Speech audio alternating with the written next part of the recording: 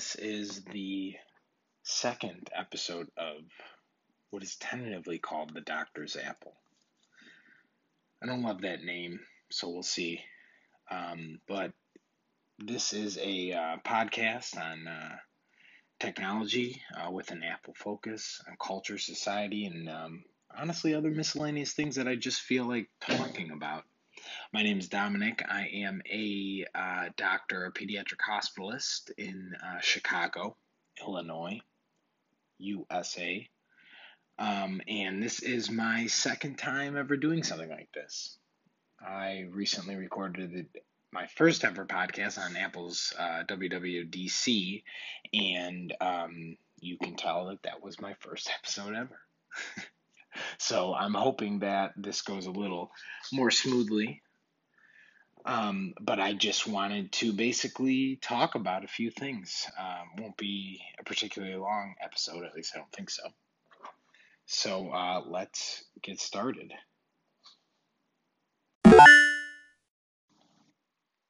So the first thing I wanted to talk about, thoughts of the week, is a little bit about AI, its reception, and specifically as prompted by the recent Google I/O where they showed off Google Duplex, I believe it is called. If you haven't seen it or heard about it, but I'm guessing you probably have, but if you haven't, this was that technology they demonstrated that called hair salons and made appointments and things like that. Sounded very human, was a very impressive demo. They caught a lot of flack, Google did, about how they, well, a few different areas, but basically how they didn't identify themselves as a AI, basically, when they were talking to these people on the phone who did think that it was a real person. Um, and so I just had some thoughts on that. I think everybody's overall thought that this was a little bit odd, that we really should be thinking more about, I guess, our morals or for AI, I guess, or how we're going to use it going forward. I thought, yeah, I guess I basically agree that they probably should have identified themselves, and this was a little odd and almost feeling like they were tricking people. On the other hand, I'm torn because I feel like, well, what we're gonna want if with AI is, you know, basically interacting in such a way as you can't tell that they're AI. Now, however, as I think about this, I also think that you know, we're going to want to interact with it like that and to um, not be able to tell it's AI. But on the other hand, we'll probably always be interacting. Well, maybe not always, but for the foreseeable future, once this technology fully arrives, you're most likely going to be interacting with it in a way that you'll just know you're interacting with AI. Maybe it'll be a computer unit or an AI unit like a robot, but it'll look like a robot. So basically, you'll always know you're interacting with AI, but you want to. What I would think our goal would be to interact with that AI pretty flawlessly, pretty seamlessly, um, as if we were interacting with a human being. So while I can see the argument for being thinking that they probably should have identified themselves, and it's a little bit odd, especially since I feel like it was a little overreach by Google in the sense that and it's not their fault, but we really haven't even thought about how do we want to act when we have AI and what I mean I feel like we really need to think about these big questions because it sounds so futuristic to have full AI and maybe it is, maybe it's way in the future, but I gotta believe that we're gonna get there, and with the way technology moves, I do think that it's probably gonna be sooner rather than later. So I think now is the time to start talking about how we're gonna have AI function, how it's going to interact with us, what are going to be the principles that rule and guide this. And it sounds like a funny thing to have to talk about it, but I think we really do. So I feel, Google kind of made a decision to just have it out there, not identifying itself and tricking people. which I think we need to talk about it. How do we want it? How are we going to have our interactions with AI? But I don't go so far. I really don't think it was nefarious. I don't think it was Google trying to do anything. I think I just think that what they wanted to show was they made a technology that was basically passing the Turing test for being for at least with the person on the phone, they couldn't tell it was not an AI. So I mean, I think they just wanted to show that. Look at, I mean, there's no way to show that if they would have identified themselves right away, or the AI unit, Google Duplex, whatever we want to call it, identifies itself right away.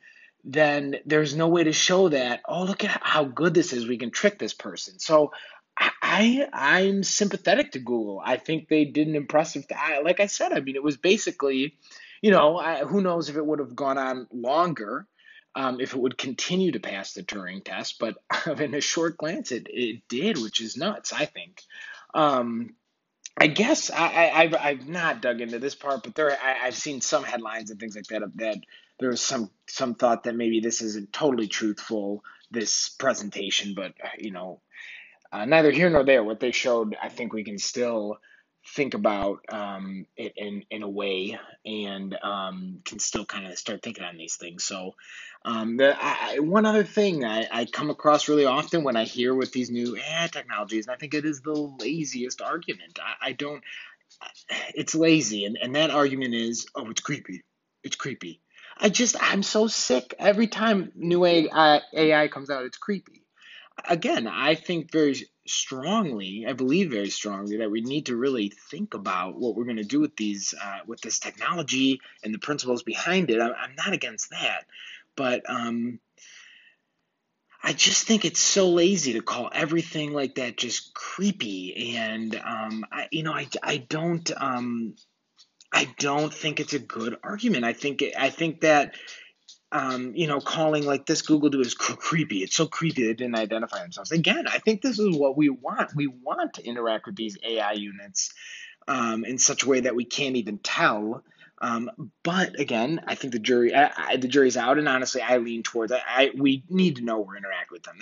That's not so much of an argument, but I don't think it's creepy that it interacts in such a way that it's not or that in such a way that it seems like it's human. And I think calling it creepy is it's just a lazy argument. I think there's arguments to be made in all these things, but I think we need to talk about the argument and not just say something as lazy as calling every single time we hear about things like this are creepy, always creepy. I mean, I think it's for me, I think we need to start just talking really directly about the principles that we want for AI. And the final thing on this, I don't know why this struck so many chords with me.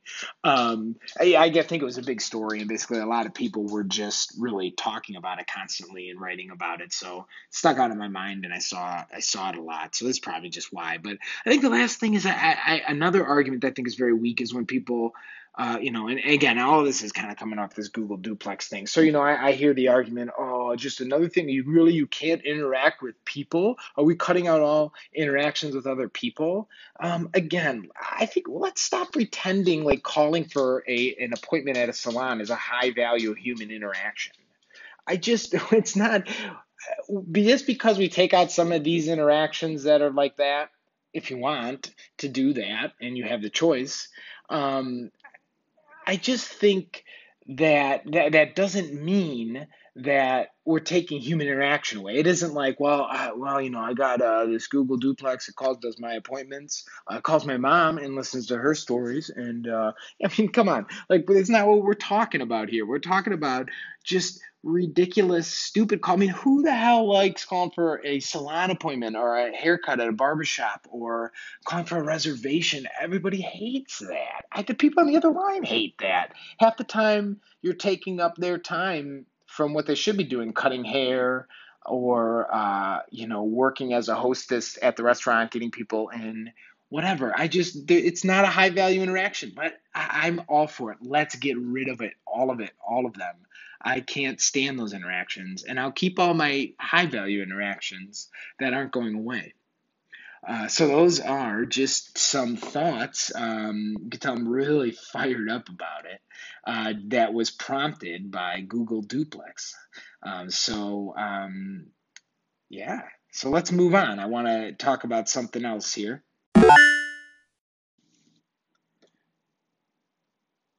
All right.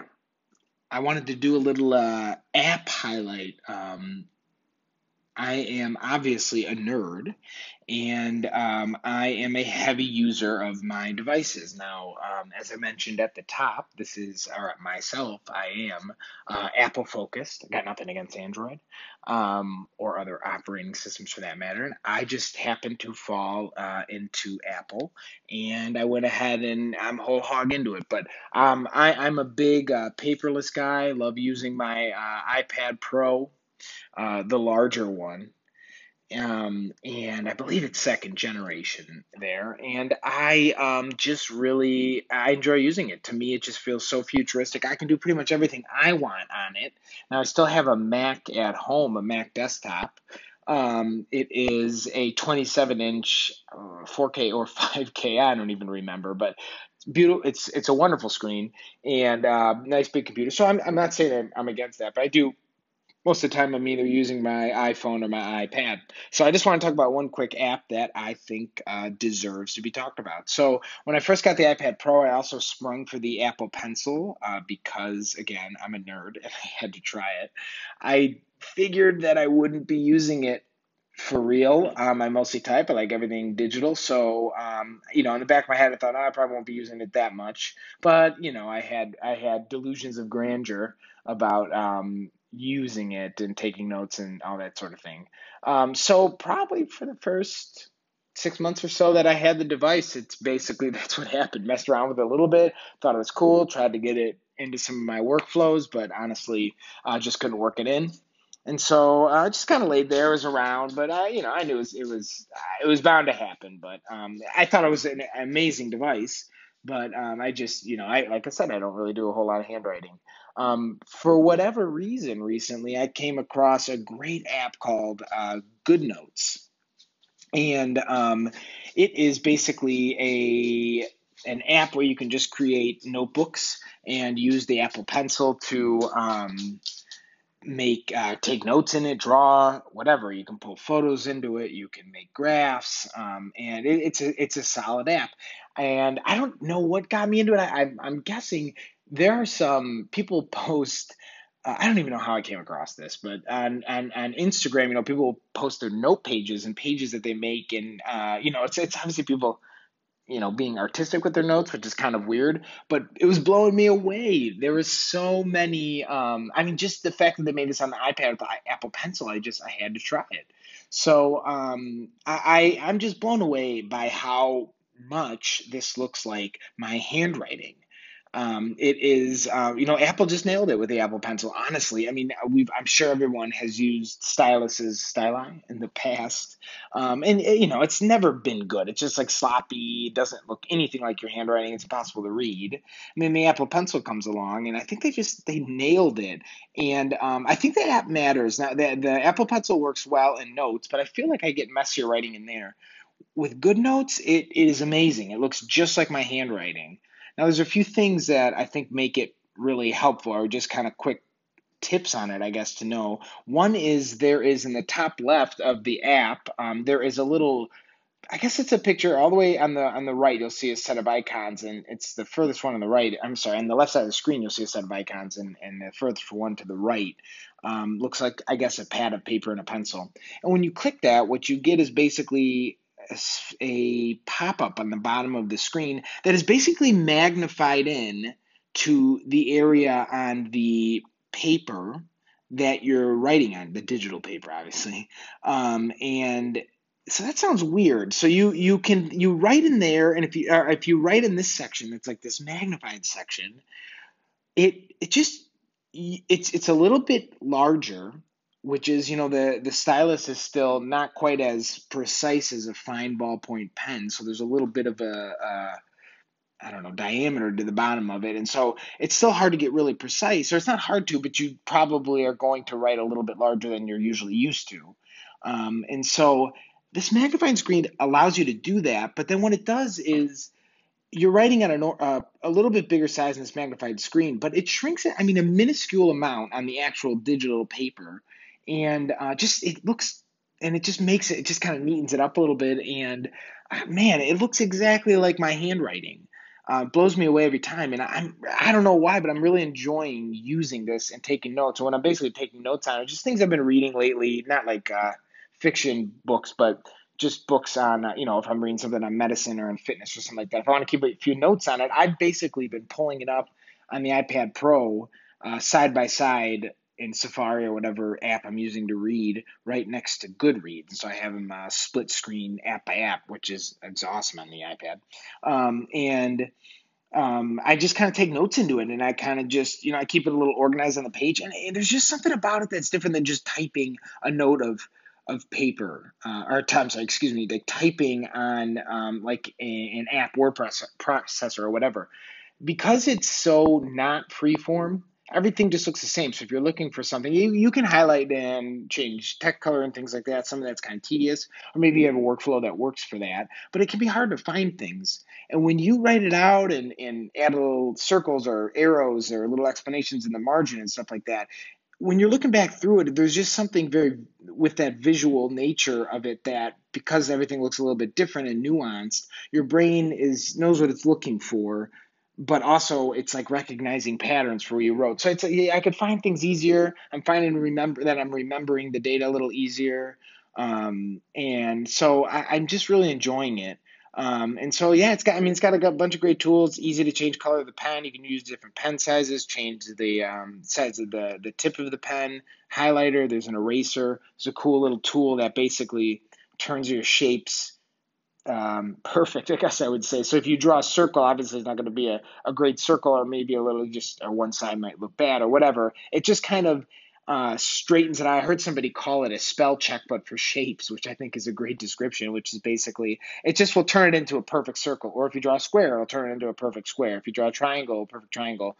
I use it to like underline things. I'll just tap it on real quick and underline it. It'll make a perfect line underneath. So it's just really cool. It's a really well made app, and I'm really digging it. So I figured I would just talk about it a little bit. And so that is GoodNotes. So great app there. All right, and finally, in addition to being a nerd and into technology, I am really into music. So I figured I would just pick a track or two at the end of the podcast here that I have been listening to and loving. And not a new track here, not new at all. Actually, harkening back to 1993, which is a long time ago now, which is starting to make me feel old. And I wasn't that old during that time, so but I don't directly remember this song from this exact year. But a great band, Archers of Loaf, really solid band out of Chapel Hill. And they have a great song called Web in Front, and I think it was a popular song and probably made its way around a little bit, so some may be familiar with it or have come to it in later years because it is just a great song that I am really enjoying right now, and it really great driving song. And I just turn that on when I want a little bit of energy. So and it just gives me some 90s nostalgia, which I love. I love music from the 90s. I love the 90s. So how basic of me. I know as a millennial from that era, at the tail end of the millennials here. So yeah, so really, like I said, 1993 Archers of Loaf, Web in Front, really solid jam. Give it a shot if you like that kind of grungy, just 90s jam. And finally, one more song here. I just felt like sticking with Archers of Loaf. What the heck? So this is one more that you should check out by them if you like Web in Front there. It's called Harnessed in Slums. Another really fun, just grungy '90s jam. So that's another great one here. So, hearkening way back to the early 90s and hopefully giving everyone a little 90s nostalgia, just like me here. So, check that out. So, Web in Front and Harnessed in Slums by Archers of Loaf. Some solid songs to check out. All right, that is it. If you've made it this far, thank you for listening. I am enjoying this. I've been a podcast fan for a long time. I've always kind of wanted to do this, and I never have. So I figured I would just push myself to go ahead and do it and try to do it a little bit consistently here. So if you enjoyed it, awesome. If not, then I'm sorry. I don't know what I'm doing. But I hope this episode was better than the last, and maybe every episode a little better after this. So keep your ears out for it. And there is, I'm on Anchor right now as a platform, distributes it out to the various podcatchers. But Anchor, it's a cool app. It's on the iPhone, iOS. I'm honestly not really sure about Android. And It's a great app. So I'm there now. And so there's a way on here to send in voice messages and questions, things like that. So feel free if anybody out there is listening. But otherwise, I enjoyed this and I hope it was not too bad. So thank you. Until next time.